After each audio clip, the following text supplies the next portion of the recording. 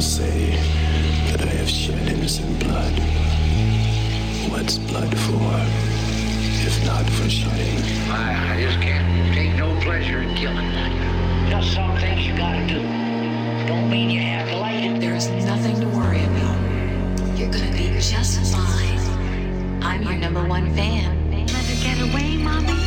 Don't let her live. I won't, she said. I won't.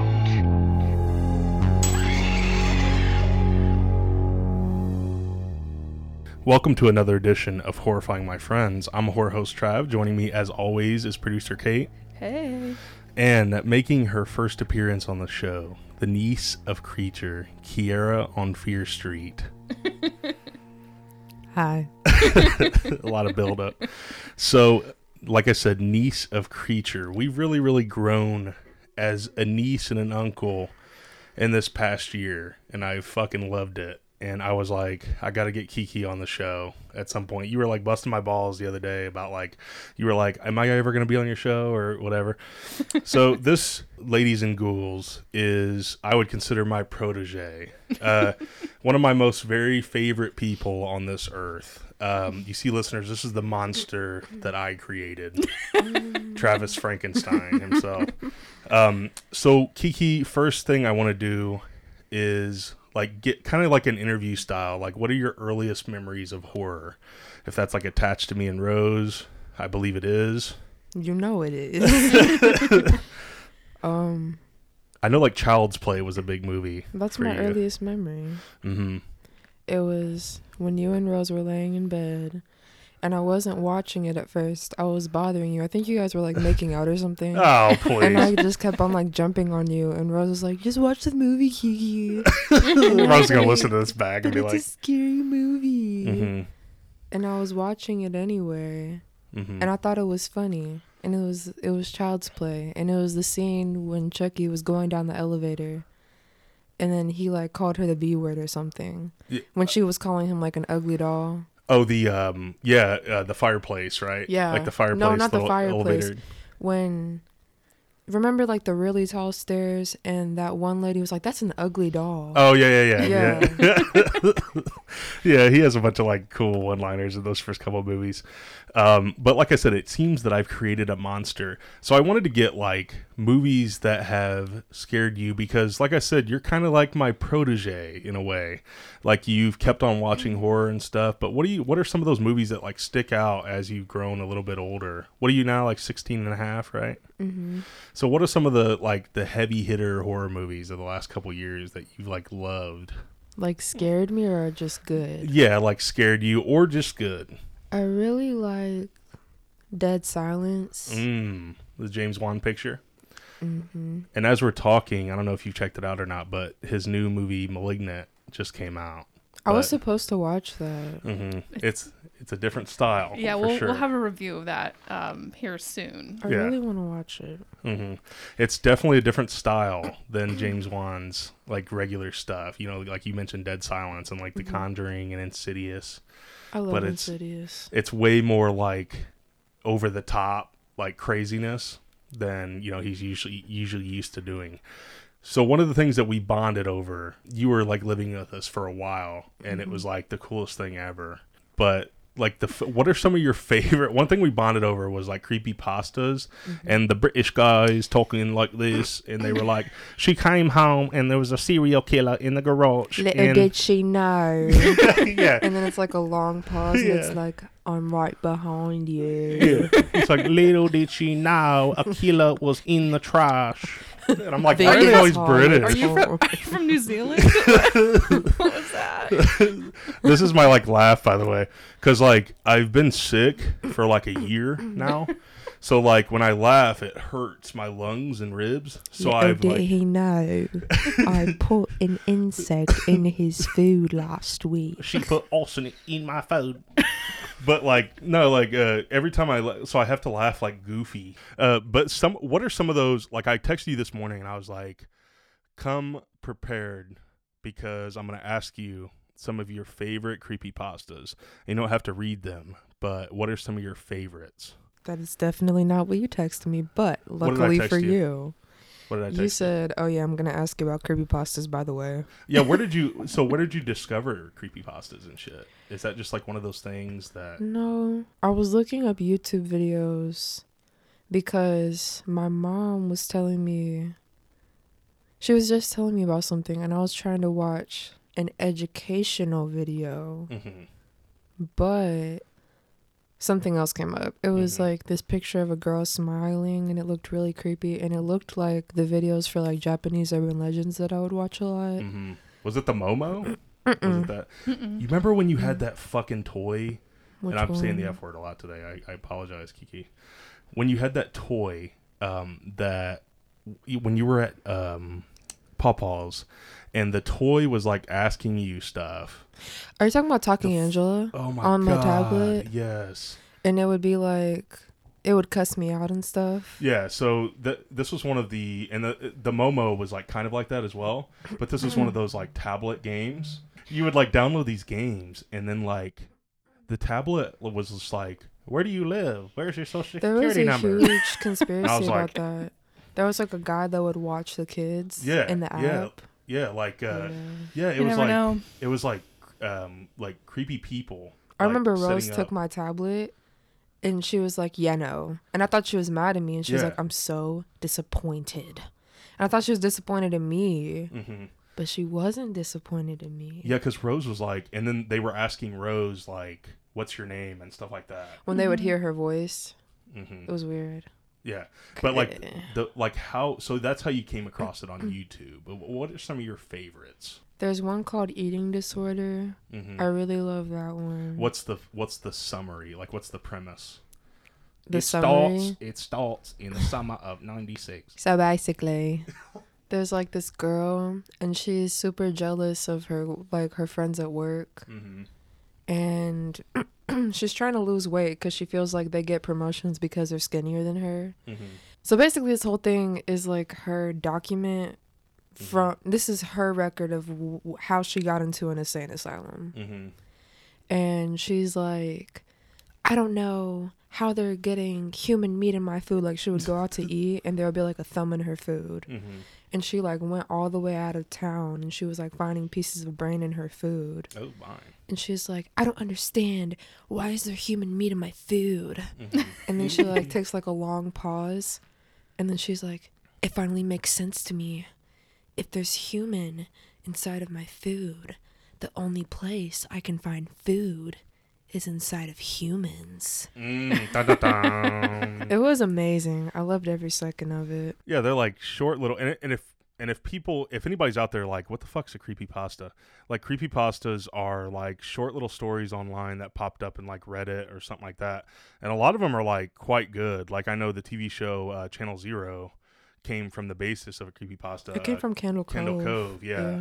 Have you ever heard of Candle Cove? Candle Cove is so good. That's one of my Dude, favorite ones ever. That one is creepy as hell. But some creepypastas are like long. Yeah. Like hours. And Candle Cove was pretty long.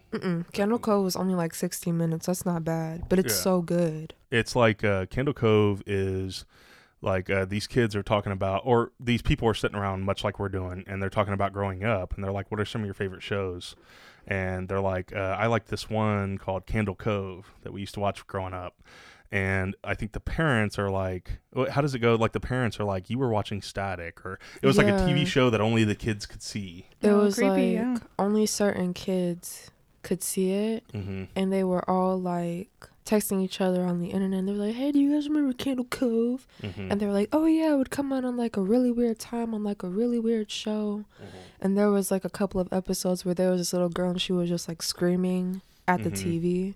And there was a doll that was made out of human skin, and it wouldn't like open and close its mouth. It would like grind its teeth to talk. Yeah. Sounds like a show that I'd like when I was growing up.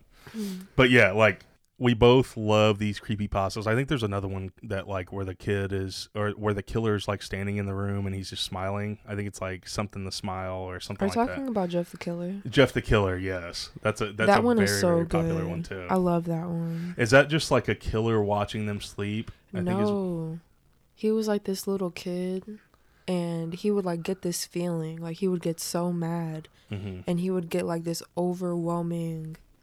he would just describe it as a feeling, and he would just want to hurt people. Mm-hmm. And I think that he beat up like some bullies in his neighborhood that were messing with his little brother. And his mom was friends with their mom, so they were invited to his birthday party.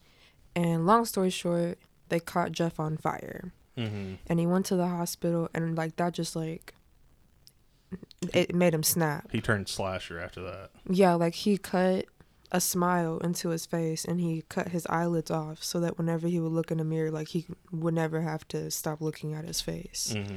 And then he just like killed his family. See, this is why I'm afraid of Gen Z. So but the he movie like comes in your window and stares at you in your sleep. That's the story. that'd be killer. So the movie that I've chosen for this Gen Zer here is 1931's Frankenstein, directed by James Whale. So this is the period of the show when I'll talk for a little bit, and then we'll open up and talk about Frankenstein. Some films from this period simply don't hold up to me, but all of Whale's absolutely do. An openly gay man when in 1931, when that was like unheard of in the professional setting and stuff. An absolute legend of a director who brought us genre classics such as Frankenstein, Bride of Frankenstein, The Old Dark House, and Invisible Man. Synopsis. Dr. Frankenstein dares to tamper with life and death by creating a human monster out of lifeless body parts. Starring Colin Clive as Henry Frankenstein, Mae Clarke as Elizabeth Lavenza, John Bales as Victor Mortiz, and Boris Karloff, as the monster. An absolute legend of legends. He was in The Black Cat with Bela Lugosi, Mario Bava's Black Sabbath, The Terror, The Raven, The Mummy, Bride of Frankenstein, The Old Dark House. You could list these forever. Just an absolute icon. We'll bring up him, I'm sure, as we go along. Some quick fast facts about this film. Mary Shelley wrote the novel when she was only 18 and traveling across Switzerland. So this came about, they were like snowed in from a volcanic snowstorm, which I don't know what that is. It's like an ash storm. Right. Yeah, like Silent Hill, I guess. So they were like kind of snowed in. They didn't have anywhere to go. And there was like a game that they were playing where they were writing horror stories. And Mary Shelley created the basis for what would become Frankenstein. The monster in this film does not physically resemble the character in her novel, however. It was makeup artist Jack Pierce, which we brought up in the Cake Face episode, who came up with the innovations of this monster's look, such as the bolts in the neck, the eyelid, like the droopy eyes, the suit, the boots. The boots that he wore were ones that like workers which worked on like fresh tar and stuff in the streets would wear. And like these physical abnormalities like that Pierce created really, really made this monster one of the most iconic monsters of all time. The calling of the monster, the name Frankenstein, actually dated back to the late 19th century. It became fashionable to call the creature and the doctor the same name because they saw them as like kind of the same character or mirrors of the same person. Frankenstein has obviously made the leap, the Frankenstein monster, has obviously made the leap to comics, the monster Frankenstein, Marvel, other books, pop culture. Like I said, it's hard not to, like, Frankenstein is just so ingrained in all of us, just the look of that creature, and that all came from this film, really. This was the first film ever to use the famous Castle Thunder sound effect. That like famous, like, that fucking creepy ass thunder. After its use in Frankenstein, it was used in Citizen Kane, Bambi, Young Frankenstein, Star Wars, Ghostbusters, Back to the Future, Hanna-Barbera cartoons such as Scooby-Doo, and also still used to this day at the Haunted Mansion attraction at Disney parks or whatever. After bringing the monster to life, Dr. Frankenstein uttered the famous line, "Now I know what it's like to be gods," or be God. The movie was originally released with this line of dialogue, but in the late 30s, when it was re-released and stuff, censors demanded have it removed. Obviously, it's like, okay. A clean recording, they put like a thunder over it, I believe, and a clean recording was found later on. They thought it was lost forever, but a clean recording was actually found on a Vitaphone disc, and that's similar to a large phonograph record, and modern technology allowed them to insert it back in. the method of animating the creature is never discussed in the Mary Shelley's novel. A few differences, like the ending in the novel is a little bit different. The creature decides to kind of float out to sea on this ice raft kind of thing and kind of like deal with his own self. In this one, we'll talk about what happens. This last fast fact is to kind of differentiate the novel to the movie. I didn't want to focus so much on the novel because they're different entities, kind of like the novel and the movie are equally iconic, so to speak. But yeah, that's all I have for trivia and fast facts. So now it's time to put the guest of honor on the hot seat. Kiera, what is your initial reaction to this film? You don't have to give me a rating or whatever, but what are some of your initial thoughts, I did not see The Wedding. My initial thoughts, like in the beginning, or my initial thoughts when the credits rolled? Well, in the beginning, I knew you were bored. No, I wasn't bored. I need some Takis. No, I watched so many YouTube videos about classic horror movies that, like, I've seen a lot of the scenes before, but like without the audio. I really liked the way that they talk. It's very soothing. They talk. They kind of talk, not like that, but it's like, well, then Miriam, kind of like that. Yeah. Very crisp. Yeah. Yes, it's very crisp, and they pronunciate. And it was in black and white. I liked that. Do you like the black and white, like stylistically? I do. Mm-hmm. It started off as like a funeral. Mm-hmm. And the bell thing was throwing me off. The guy that was holding the bell, because I've never seen one of those before. I don't even know what that's for. Like a procession, right? Like a funeral procession or whatever. I'm sure that there's Burial. There's some sort of ceremonial, sort of ritualistic kind of thing to that from back in that day, but I have no clue why they did it. Probably something religious. Kate, what is your initial reaction? Have you ever seen this before? So actually, I've never seen it all the way through. Like you, I've just grown up in American pop culture and just known that monster. When I have seen, however, Young Frankenstein, which is spoof comedy. Have you seen that, Kiera? Also fantastic. Have you seen Young Frankenstein? I probably have. Well, anyway, I've seen that, and it mirrors very closely the first, I'd say, first quarter of the film. Mirrors it pretty closely, just with the cavernous, laboratory and the stealing of the bodies and the snatching of the abnormal brain and all these things, even all the way up to like raising the body on this platform all the way up to the ceiling to be electrified by lightning, like the light of God or whatever he wanted to call it. So like all of that seemed very familiar just simply because I've seen Young Frankenstein. Yeah, and it's kind of like, and see, everything that you just mentioned came from this movie. And it's like none of that was in the novel. Yeah. So it's like, it's almost like they're two different, totally different entities, altogether. So Kiki, do you think that, and this is this is the main reason why I had someone of your age on to talk about a movie from 1931, and it's to do with these monsters. So these original horror monsters, they're called the Universal monsters, and it's Frankenstein, Dracula, Creature from the Black Lagoon, Invisible Man, Phantom of the Opera, like so on, The Mummy. But do these monsters hold up?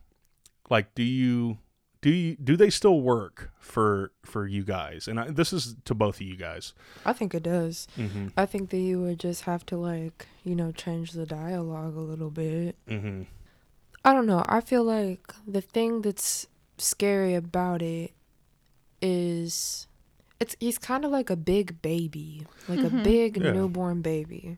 And that's one of the special things, right? Yeah, but you can't be mad at him. I think that's another moral thing that you have, you can't even be mad about it. Yeah, and you have to and you have to factor in what happens to him. He is this big baby, essentially just been born, and they have left him in a dark room alone. Right. That's the most neglectful thing you can do to a newborn. And and then they go beyond that once he finally is. This is a scene I really, really liked when he finally kind of got brave enough to venture into the lab where Frankenstein, his daddy, and the other doctor are, he sees the moonlight. They open up the sort of the skylight or whatever you want to call it, and he sees the moonlight and he reaches up for it. And then when they close it, he reaches out to Frankenstein, Dr. Frankenstein, his daddy, the first face he probably ever saw,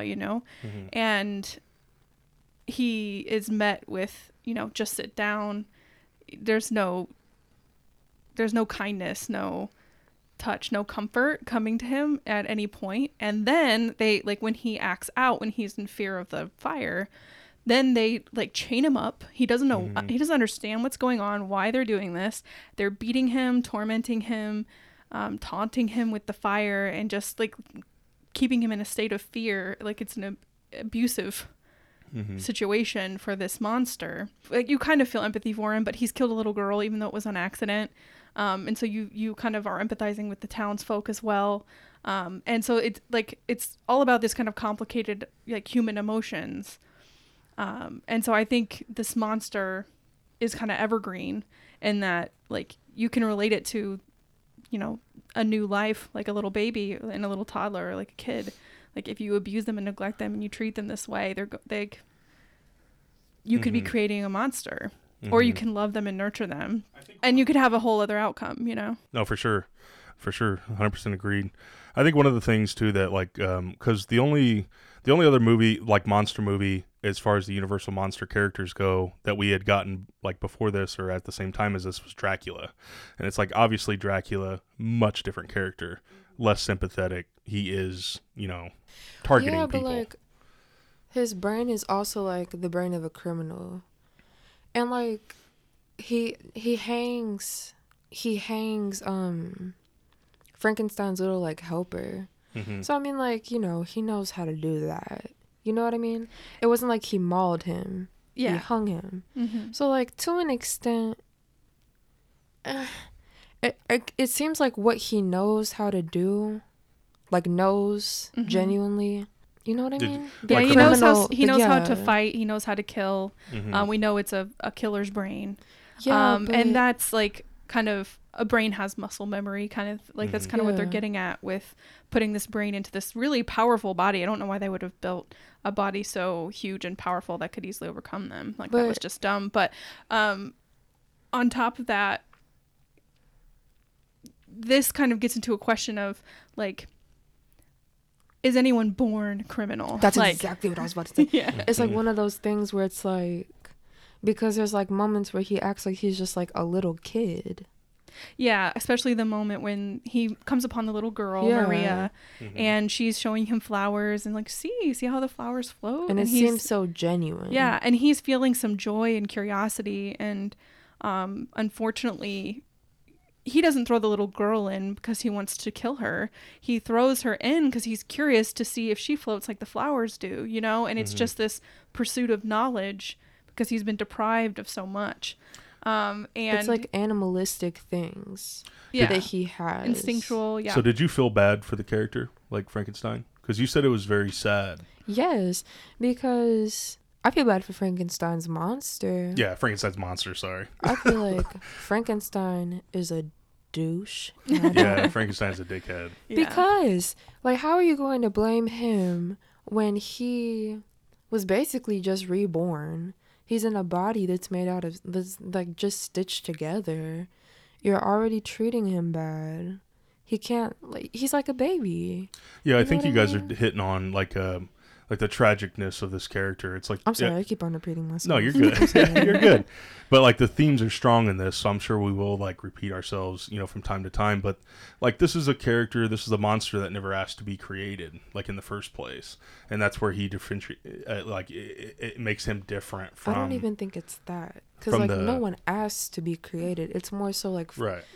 Frankenstein never gets held accountable for creating him. Right. That's what bothers me. Right, playing God and doing what they're toasting to his future little son that he's supposed to be impregnating his wife with, like, at the end. It's really like tragic that he's not held accountable. And that the monster, for an innocent act that he realized after he noticed the little girl wasn't moving, like then he realized he felt so bad. Like you could tell that he felt bad, and he started panicking. Yeah. So there's, like he has a heart.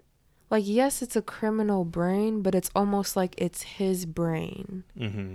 You know what I mean? Reborn. Yeah. Yeah. It seems like it's being reused, but there's certain things because it's already been used that he just does. Yeah, it's a criminal, like this criminal, I'm sure, like was very adept at, running and hiding from people pursuing him.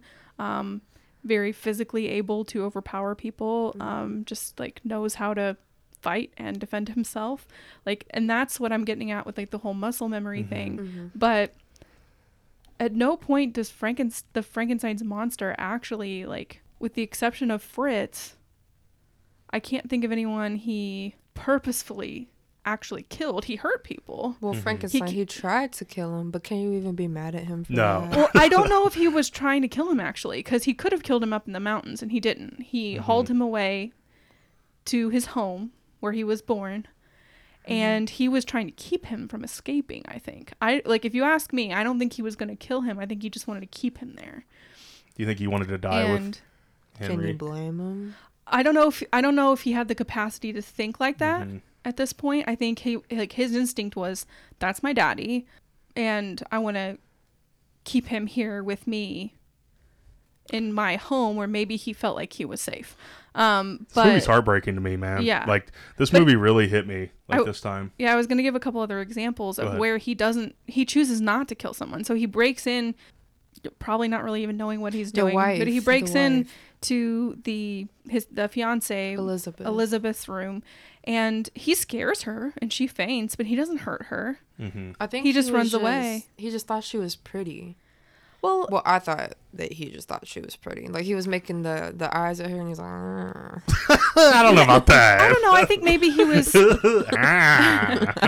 Yeah, I think he had opportunity to kill her if he wanted to, and he didn't. So I feel like he was maybe curious about her when he came in, and then she started screaming, and like that's his kind of trauma response when he hears somewhat loud noises, bright lights, like fire, all these things like trigger him in a way where that's when he reacts. And he didn't kill her. The man in the mountains, he went away. Yeah, he ran. He runs away. The man in the mountains, he hurt him because the guy was attacking him, but he didn't kill him. And he's big. Like, he might have just fucking plowed over that guy, you know? But with Elizabeth, people were coming after him. Like, you could hear people at the door because she started screaming, and you could hear the people like, oh, he's after Elizabeth. But I feel like he was just making goo-goo eyes. Maybe, but regardless, like, that's kind of my point, is like, yes, is this brain criminal? Like, one, there's no science to that, actually. There are with like psychopaths. They've studied psychopaths in prison who have been, caught. And the ones that haven't been caught. There is like some sort of element to like their brain and their chemistry or whatever that makes them like more likely to be like violent criminals like that. But it's not something I don't think you can just see on the on the gray matter of the brain. That's a good point. Like, we never question his accuracy. He was just big and scared, and he had already learned, these people are trying to hurt me and I'm not even doing anything. So he had to like defend himself. Yeah, he's like a big toddler at this point. So like, we don't really know how much time has passed between when he created the monster and when shit kicked off. I just kind of looked at him and I was like, okay, he's reacting like a toddler would to a lot of things. And to me, like, that's the stage of where his brain was in development. And yeah, whether or not you believe a brain can be criminal, like, certainly neural pathways are created, and criminals can be created by how you treat them and the environments they're in and all these things. But that's, we're sitting here debating it because that's what this movie and this story does. I do want to bring up like, we had sorry to cut you off there, Kate. So we've been talking about like the character of the monster Frankenstein, but like, one of the things I really wanted to emphasize again was like the greatness of Boris Karloff in this movie. Is it's like the sensitivity, like all the tenderness and stuff that we see in this big monster comes 100% from him. It's like, he is fucking awesome in this movie in a non-verbal kind of quiet and a talky role. In a talky movie. But it's just like a lot of these iconic scenes. Like I said, this hit me pretty hard this time because it's like the ultimate, kind of like one of the ultimate outsider stories, or at least this is like what my take on it. You know, we've been talking about themes for a while, and it's like this movie, one of those examples, literally, like you say, grab the pitchforks, you know, and stuff like that, and the torches. It's like literally people are afraid of what they don't understand. You mentioned like the big and hulking monster, and it's like he walks into a room, people are going to be afraid of him like immediately. And it's like he is so sensitive and baby-like and got abandoned. He was betrayed. Yeah, he was betrayed by his father, 100%. But right off the bat, though, right after birth, he was like, "Yeah, no, take a seat, okay, go in this room." Yeah, and one could argue that God kind of does that if you believe in God. He creates all of us and just leaves us to it. But like, I want to touch on what you just said though.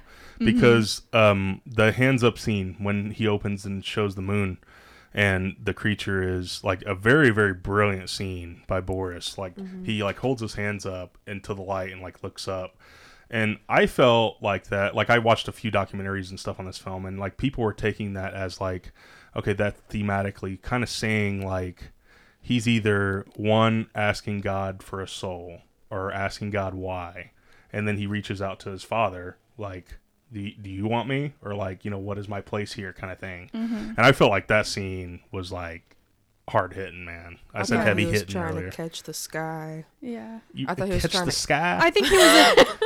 I think he was in a state of awe. It's the first time he'd ever seen something. Well, I thought like that, that, since that's where he came down from, that he was trying to catch it. I don't know why, but you know, maybe like babies do that. Babies reach up. My baby used to stare at ceiling fans like it was the most amazing thing. Like if he has a baby brain, like yeah, I think I would see it more like that personally than to see it as like he woke up and his brain is functioning as it was before he died, you know, and he has all this like cognitive ability. I don't believe that to be true based on everything else that happens in the film, right? So like especially that scene with the little girl tells me he's not got any kind of cognitive, you know, functioning, like frontal lobe functioning. That's like the point I was trying to make with like the criminal brain thing, because it doesn't make sense for you to have a criminal brain but to genuinely be like that.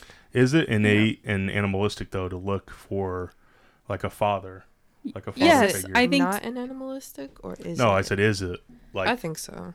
or like a to higher look power to kind of thing, I mean or- to feel vulnerable and to look for someone to protect you. Yes, I think that's a human thing. That's why we were all born with our babies, and their biological evolutionary response as babies is to cry until you pick them up because then they feel safe, you know. And like there have been actual very unethical nowadays, but back in the day, you know, when they didn't care so much about ethics, they did these studies of baby monkeys. Have you heard of this? No. Was that like in Faces of Death when they like put a monkey in the middle of the table? So basically what did they do to the monkeys? So basically researchers did these experiments. They had these baby monkeys, and Baby monkey. one baby monkey, though they were taken away from their mothers, and one baby monkey was given access to a soft, like they put like a little fleece or something around it, just a form, like that he could hug, you know, and it was soft. And then they gave the other monkey a form that was just wire, and that's what it like would cling to. And so it's like it was a study about basically like kind of neglect and lack of, you know, comfort and warmth and, I guess parental, I don't know, like a parental kind of figure, and whether or not these poor little animals felt safe. And the one that just had the hard wire form was more messed up by the end, you know. And Go on. I clinged to RoboCop. I saw RoboCop and looked up. But anyway, not to, you know, beat the dead horse with the whole Frankenstein's monster thing, but I would like to discuss, if you guys want to, is to discuss Dr. Frankenstein and his God complex. Yes, And I this- would love to. Yeah, go because ahead. That bothered me. Is he the hashtag entire- toxic? It Hashtag is hashtag toxic masculinity, hashtag irritating, hashtag full of himself, Hashtag. hashtag cool. hashtag no. because this is almost a whole other theme, very connected to the ones we've kind of covered. But what you've got, and he says this, he's like, the electrical secrets of heaven. Like, so he has this like reckless and arrogant desire, and like and there's this pursuit of this kind of greater, more powerful knowledge that as humans, personally, I don't think we're entitled to in any way, but he feels like entitled to it. Like he says something like, why else are we here but to search for more answers and, you know, whatever. And sometimes you don't get to know everything. And so he's got a pure God complex. He says like, it's alive. Now I know what it feels like to be God. It's alive. And yeah, so you've got this like dangerous kind of pursuit of knowledge happening, not just with Dr. Frankenstein though, but with the monster as well. Like, because he is unsupervised, it seems like his pursuit of knowledge ends up killing a little girl. Who is the real monster? Oh, Frankenstein. Not the monster, but Frankenstein, the toy. Yeah. Like, I feel like knowledge is My laugh is the real monster. I feel like intelligence and like the pursuit of knowledge is valued, so it's like such a big part of the movie though, because you know, scientists had the brain, other scientists took the brain, other scientists is like obsessed with life and the meaning of life and what's my purpose in being here. It almost seemed like he felt like he needed to be something great, like he wanted his existence to be something great because he didn't understand existence. Like, everybody has their own thoughts on what the meaning of life is. And mine are just, I think that I'm here to be happy. But that's me personally. Other people feel like they're here to learn something for the next life. Or, like, some people feel like we're just here to be here. And it seemed like he felt like his purpose in particular was to be something inhuman. Like, something... So his goal is to create life. As God does. Yeah. And as a man, he wanted to be Mm-hmm. a God though, like not you know what I mean, like not like a Christian God, but like just a God. Yeah. Well, you could argue it either way, a God or the Christian God, but at the end of the day, this movie's bookended very purposefully. So it starts with him seeking to create as God does, and by creating this life from death, essentially. And then it ends with his father saluting, you know, and cheersing to another son for the Frankenstein family or whatever. With a bunch of beautiful women. Right. And so what it's ending with is he always had the power, you know, as a man with functioning sperm to help create life. That is very true. To help create a new life. And it is an amazing and some like a miraculous thing, like to bring a soul to help to create a child. Like, it is a thing. It seems like he wants admiration. Right. For being smart enough and being brilliant enough and for being able to have the power to create life without having, you know, he said something like without doing it the godly way, like saying like without having to like have a woman give birth. And he didn't want to raise. It's all very misogynistic, right? Oh, yeah. Like, very much. He has womb envy. He is mad that he can't create life in his body and like a woman. He can't birth it. And so he has, you know, this crazy, and they kind of brushed it off as him being crazy, you know, in the beginning. But I'm not sure if he even wants, you know, glory from the public about it, because he's totally willing to operate outside of normal systems to get I this think he done. is a little crazy though. Like he is. He's crazy. Like body parts and shit. Yeah. He's a good crazy though. No. You know. But yeah, I think we've kind of hit the nail on the head. He's a great character though. Like he is synonymous with this like mad He's a doctor. very interesting character. Absolutely.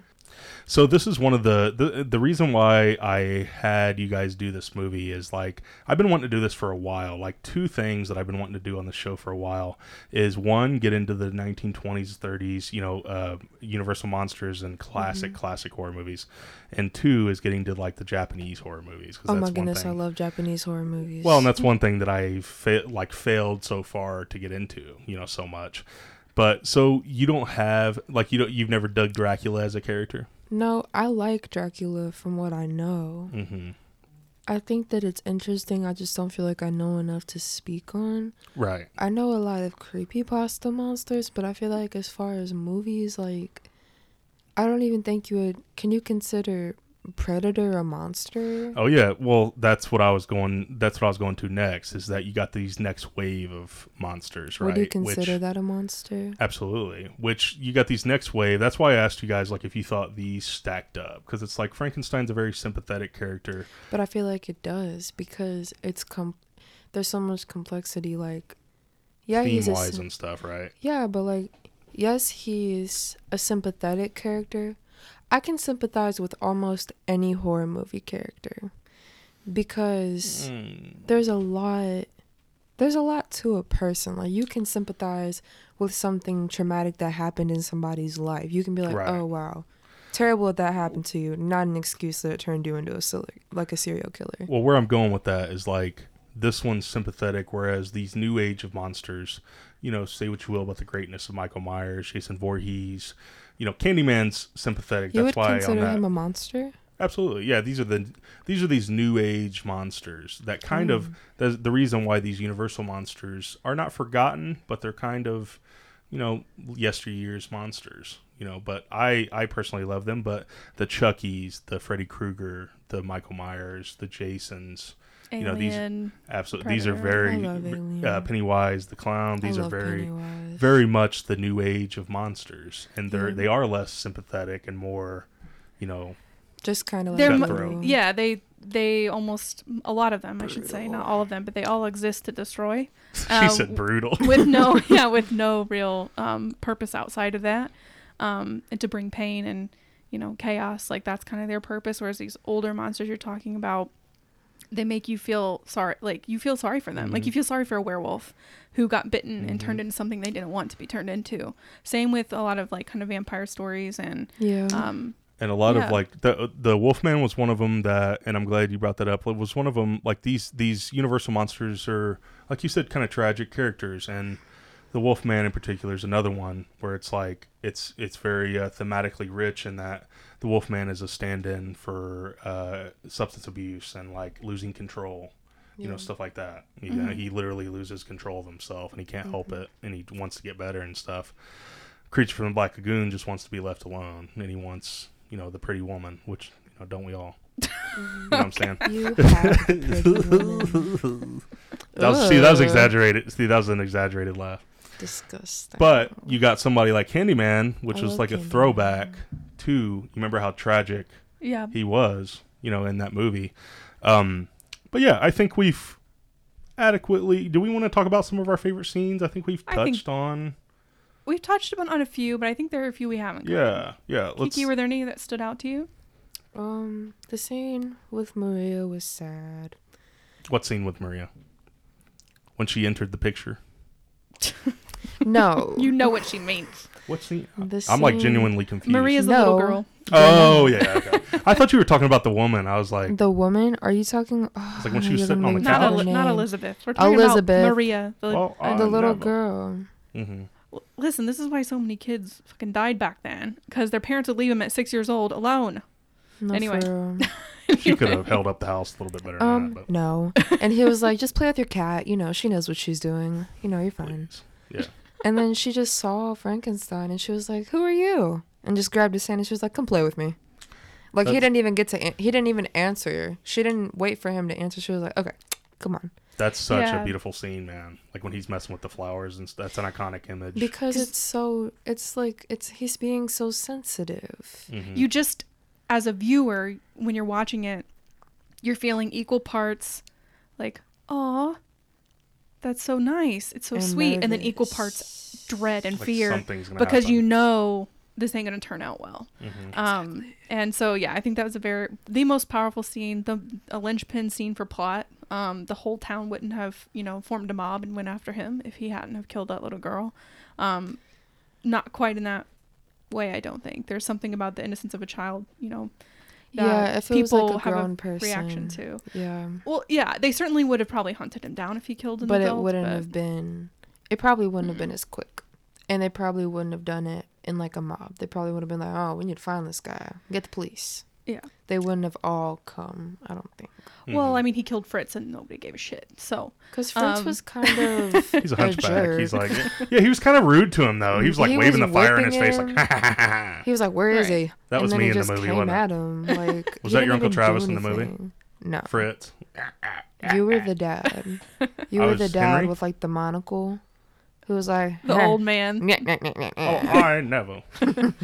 Just get married already and bring me an heir was to like- my And birth throne. some children. He was coming up the stairs. She was like, "Oh, these are just dreadful," and that Yeah. reminded me of you because I feel like you would say that to somebody, like just kidding. That would totally be Rose. Like Rose belongs in these movies.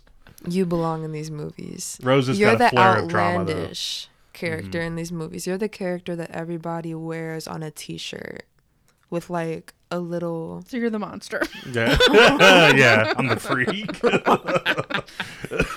No, you're not. Fire the bad. Yeah. Right. No, you're just like that iconic character that everybody quotes. That's you. The creature. No. Quotes this. You know, just like. Yeah. You know what I mean? All right. Trav, what's one of your favorite scenes? The ending. I know that's like fucked Oh up my to say, gosh. but it is like it's very We powerful didn't talk about the ending. because it's like although he comes back in Bride of Frankenstein, it's like to just think about. It's kind of like the original Halloween. It's like to think about that ending and then just quitting there. It's utterly powerful. It's beautiful at the same time. The burning windmill and stuff like that. Very, very iconic. Mm-hmm. And it's the end of the monster after he gets Henry should have fucking died though. Like I think Yeah. Henry should have died I or think he burned should've alive too. with him. I mean, not only because he was a jerk, but did you see the way he hit that windmill and then hit the ground? Yeah, That was He awesome. would have been He was like a dead. rag doll. Yeah. But I agree, Trav. That was a great scene. Just seeing the fear and the panic of The the monster, not really knowing. Like, But is it even what's fair to call happening. him like the monster? You know what I mean? Yeah, he's kind of a Just- monster. He what has like he's- bolts and shit. Okay, he's a creation, but that doesn't make him. He's a monster. creature. Yeah. He is a product of his environment. If somebody walked in with completely. bolts out of their neck, we'd be like, "Rah!" I wouldn't call him a monster. I'd probably just be like, "Dude, what are you doing?" Be The like, thing is, fine. he started out gentle. That's the thing. So he's a product of his environment. Like You're what? right. Like what do you expect? It's like one of those things where it's like, if someone is treated terribly by their family for years and they're like cooped up in a house, and then like 10 years later, you find out that they like killed their mom or something. And then like on the news, they're like, the mom never fed her. The mom locked her in her room. right. You're Wouldn't probably like, shower well, her." she kind of deserved it. Right. You're going to be like, what Well, did you expect? There are tons of case studies of feral children. Have you guys watched any feral children documentaries? Like the ones Like- were raised by the wolves and shit. Yeah, there's ones like that, and then there's one where this poor little girl was raised. She is kept in the dark in a room, strapped to something for the like very formative years of her childhood. Rarely given food, no physical interaction or love. No one ever spoke to her. It was a horribly neglectful situation, and she came out unable to speak, fearful, and there's just, and once you miss out on those formative and like really important years for development of like your brain and everything, you can't get a lot of that back. And you kind of see that with this monster. Like, he's neglected and he's mistreated and abused for so long, kept in the dark, literally. That's not just, literally, but also metaphorically left in the dark in terms of no one ever tried to teach him things, help him learn, grow Because his knowledge. they had already seen him as a monster before Right. he had an opportunity to do anything. So he's like feral creature. running Which around, is- operating on instinct. You know. Which is, I don't know if I brought this up at the beginning, but it's different in the novel. Like, he actually does talk. He learns how to speak. He, like, looks so into, sorry. like, literature and shit like that and stuff like More that. so, like the book is probably closer, or the Penny Dreadful show is probably closer, that version of Frankenstein. Yeah, he, like, kills... and to be fair, I've never read the book. Like, I kind of know, like, where the story goes, but, you know, because it's, like, so popular and shit, but I've just never read it, Yeah. you know. I think I'm going to read it because it No, seems it's really good. it's super good, and I think it's pretty well known as a feminist piece of literature. So you should definitely yeah, and read that's it. another thing we should touch on is, like, Mary Shelley in the past couple of years has become, well, more than the past couple of years, but, like, born of a philosopher, like, from the daughter of a philosopher and a feminist icon, you know, her parents, and she was a big feminist herself in her lifetime, you know, during that period. And she was a really big badass, like, you know, of the, like, and a lot of people never knew that, like, because it was like early on, you know, nobody really knew that a woman wrote Frankenstein, you know. I didn't know that. Right. Like, I didn't know I'm that talking at like in all. the 1800s. It's like nobody really knew. And even in this movie in 1931, she's introduced as Miss, her husband's name. Yeah, Mrs. Percy B. And it's like, Shelley. Yeah, yeah, it's like, it should be Mary fucking Shelley, you know. down with the patriarchy, guys. Right, and even like there's an ongoing comic called Mary Shelley Monster Hunter that, like, focuses on her, and, like, that there's a movie also called Mary Shelley, I believe it was BBC, that, like, focus on her romantic background and, like, just her life, you know. As they should. Mm-hmm. She deserves it. Yeah, but it's like it's the first example of, like, a fucking science fiction novel / horror novel, like one of the early examples at least, and it's like, you know, she should be like, and she is, to be fair, but, like, not enough. Yeah, I think. That's my spiel on that. Yeah, I agree with you. I agree. I have one before we wrap up. I do have one more scene Mm-hmm. that I forgot to mention, but I think it's a lot of listeners would probably be like, how could they not mention this scene? It's when the father of Maria, the little girl that was Is drowned. carrying her dead Yeah, body. he's carrying her body through the town. I just the acting in that scene, I His think is face so was so powerful. He plain. looked Heartbroken. He looked broken.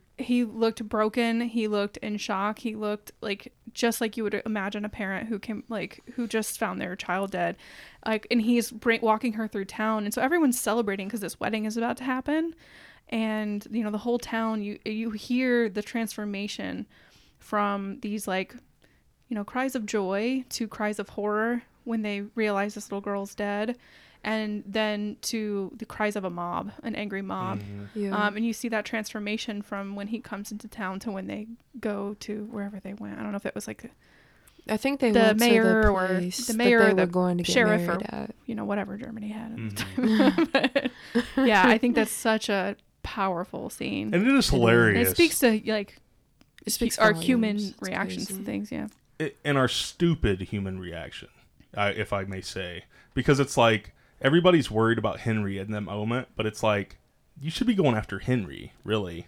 Like, I get Right. finding the monster too, but it's like Henry fucking created the monster. Yeah, why was he Out of it. championed as one Right. of one of these leaders, and like, And I think Yeah. that's purposeful. Like, I think that is like on James Whale's part. Like, I think because it does mirror society. You know, it's like Definitely does. we find a monster, but we don't hold the ones that are truly pulling the strings accountable. and I think something, and I don't know if it was purposeful by the creator of the film or not, but what was unrealistic and very patriarchal view of what that town would have done when an innocent child was killed, all of the women just, you know, fall to pieces and cry in each other's arms while all the men go out and hunt down this monster. Right. Have you ever seen Moms on a Rampage? Moms with a Purpose? I They definitely fucking have. come together and they get shit done. And I mean, the everyone's mothers going of the to town, cry about something like that, but it's like they wouldn't have collapsed. They would have. Yeah. They would have, like, You don't know though. Like they might have like I do know. I feel like that's No, one I'm of saying, those like, things. it'd be like a Killer on the Loose, and it's like, okay, Kate, stay at home with a gun and protect Phoebes. Like, that's still a powerful stance. You The know thing what I'm is, saying? they don't show it. They don't show Right. what the women do in reaction to this at all, other than Right. fall apart and cry Yeah. or faint. No, that's fair for sure. Yeah, and that's just not what women do. For sure. Especially like, yeah. they didn't show the, the Women are mother's very reaction vengeful creatures. And for it's sure. okay. or anything like that. It's like that. It's a trope, right? Right. It's a trope about women. Just like when disaster strikes or crisis happens. And there were like a lot of women falling to everybody's feet the entire movie. Right. Exactly. It's this trope of when crisis hits, women saying, "Oh, like what are we gonna do?" Especially turning to like men and looking for Elizabeth answers. running like, after him the entire time. Yeah, no. And like sticking by his side and like, oh, woe is me. Oh, don't leave me, Henry. Not poor Don't Henry. leave me. No, for real, for like a whole 20 seconds. Like she couldn't even, not 20 seconds, but like the whole movie, she was like, she didn't even want to be left alone in a room without him. Right. She was like, don't leave me, Henry. Don't leave me. Right. And then as soon as Henry leaves, that just so happens to be when Frankenstein would be there, and then she needs a savior, and she needs rescuing by, again, a bunch of men. Her dumb ass went and was ready to marry a crazy man. Like, that's on you, Loco. Elizabeth. But, yeah, we haven't even touched on Victor. That's a whole other thing. But I don't know if we have time Is for it Victor on the this. dad? No, Victor's the best man, best friend who very obviously it barely tries to hide it. There's no real secrecy there, in my opinion, in the film at least. That he wants Elizabeth? That he wants Elizabeth. I think that Elizabeth is kind of digging on him, too. You know? I'm going to pretend that my niece just didn't say that. Just a little bit. Just a little bit. So, I think it's time to give your final rating of this movie out of 5, Kiki. Out of from 5? Fear Street. Her address is on Fear Street. Okay. Out of 5, how many Frankenstein heads would you give this out of 5? I'd give it a 5, honestly. I genuinely enjoyed it for what it was. Mm-hmm. I really, really enjoyed it. Only piece of criticism that I would ever give... You are fine. Only piece of criticism that... Not even criticism. The only thing that I wish I would have been able to see is the wedding scene. But why? Because, like...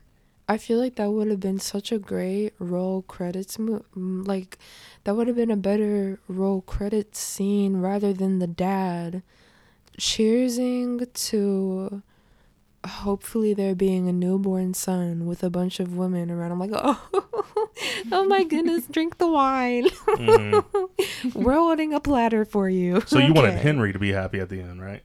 No. It would have been great if Henry had died. I'm not going to lie to you. He should have fucking died. He should have died. Yeah. But he didn't. With that being said, if I would have been able to see that rather than a bunch of women catering to an old douchebag, it would have been nice. Mm-hmm. Just saying. I feel you on that. Yeah. I'd give it a 5 out of 5 as well. Just because it's classic. I mean, were there things I didn't like? Yeah, but that's due to production value and that it was made in the 30s. Like, how can you be mad at it? Like, they didn't have the technology we have now for clean sound and, probably like the way we hear, scores underneath every scene in movies now. That doesn't happen. There's a lot of silence. In a lot of these scenes, especially transitional ones, that like we've gotten used to the smoothness that having a score underneath like helps with that. But again, I can't fault it because it was made in 1930 or 1931 or something. So if that was the only thing that I kind of bothered me a little bit was just that's the quality of the sound. But and I think whatever. Like, one of the things that Rose brought up when she walked in was like how loud the dogs were and shit, which we were watching it really loud. I thought it was great. That's probably on purpose too, because it fucking gives you an anxiety attack like while you're watching it. So much. I felt like it was so chaotic, and that was the whole purpose of that scene. It's like in movies when you hear screaming and you hear sirens and you hear explosions and you hear gunshots, but you hear it all at once. You're supposed to hear it all at once. You're supposed to feel the chaos. I feel like it was intentional. It was extra, but it was intentionally extra. Yeah, and dogs do be extra when their humans get extra. Like when we start yelling, the dogs get all worked up. Like it's just never. Ripper's never extra. Ghosty. Yeah. So yeah, this is a 5 out of 5. I don't know how it could be anything less. Like, just the themes in this movie, like the reason this movie stands up so much, and like I think something like Bela Lugosi and Dracula, in my opinion, doesn't stand up as much, is the themes in this movie, and it's a powerful movie, and the performance of Boris Karloff is just like one of the best in film history. Just like not in just horror history, but film history. One thing we didn't mention was Boris Karloff was in the Arsenic and Old Lace play. Remember, and he couldn't do the movie. Yeah, he was in the play and wanted to do the film, but wasn't allowed, or which didn't. I heard that was like something that like made him like rich. Like, you know, these movies, obviously he was a star, but like being on the Broadway play or whatever for 3 years or whatever, like garnered him a lot of money and a critical acclaim and stuff. So just another example of Boris Karloff having a lot of range and stuff. But yeah, this movie's so powerful, and I think like if you thought that you remembered like Frankenstein as being like a boring movie or whatever, cough Donnie Bart, go back and revisit it with like a frame and look for themes, you know, stuff like that of these monster movies. Kiki Gen Z dug it. She gives Frankenstein a thumbs up. I definitely liked it. Kiki, I want to thank you for joining us on this episode. We are going to have you back very, very soon. I have a book recommendation this week, and it's The Monster Frankenstein, the entire series by Marvel Comics. So this is like a 70s... during the 70s, Marvel did like Tomb of Dracula, Werewolf by Night, Monster of Frankenstein. The monsters were big. You know, it was the Hammer series, and, you know, all these monsters were coming back. And Marvel did some killer comics. Tomb of Dracula is actually where Blade comes from. You know, he shows up and he's like, I'm gonna fucking hunt Dracula. It's badass. But yeah, that's my recommendation this week, is this big edition that Marvel put out of the Monster of Frankenstein. But check out all the 70s Marvel creature comics. They're extra killer. That has been Horrifying My Friends. You can catch us on Facebook and Instagram at Horrifying My Friends, and on Twitter, at Horrifying MF. Hit me a line at Captain Creature on Twitter and at Travis Ibarra on Facebook. I think that's it for this week. Can I take a bite out of my apple? Yeah, take us out with an apple crunch. ASMR. Yeah, hold on. I don't know if this is too close. Hold on.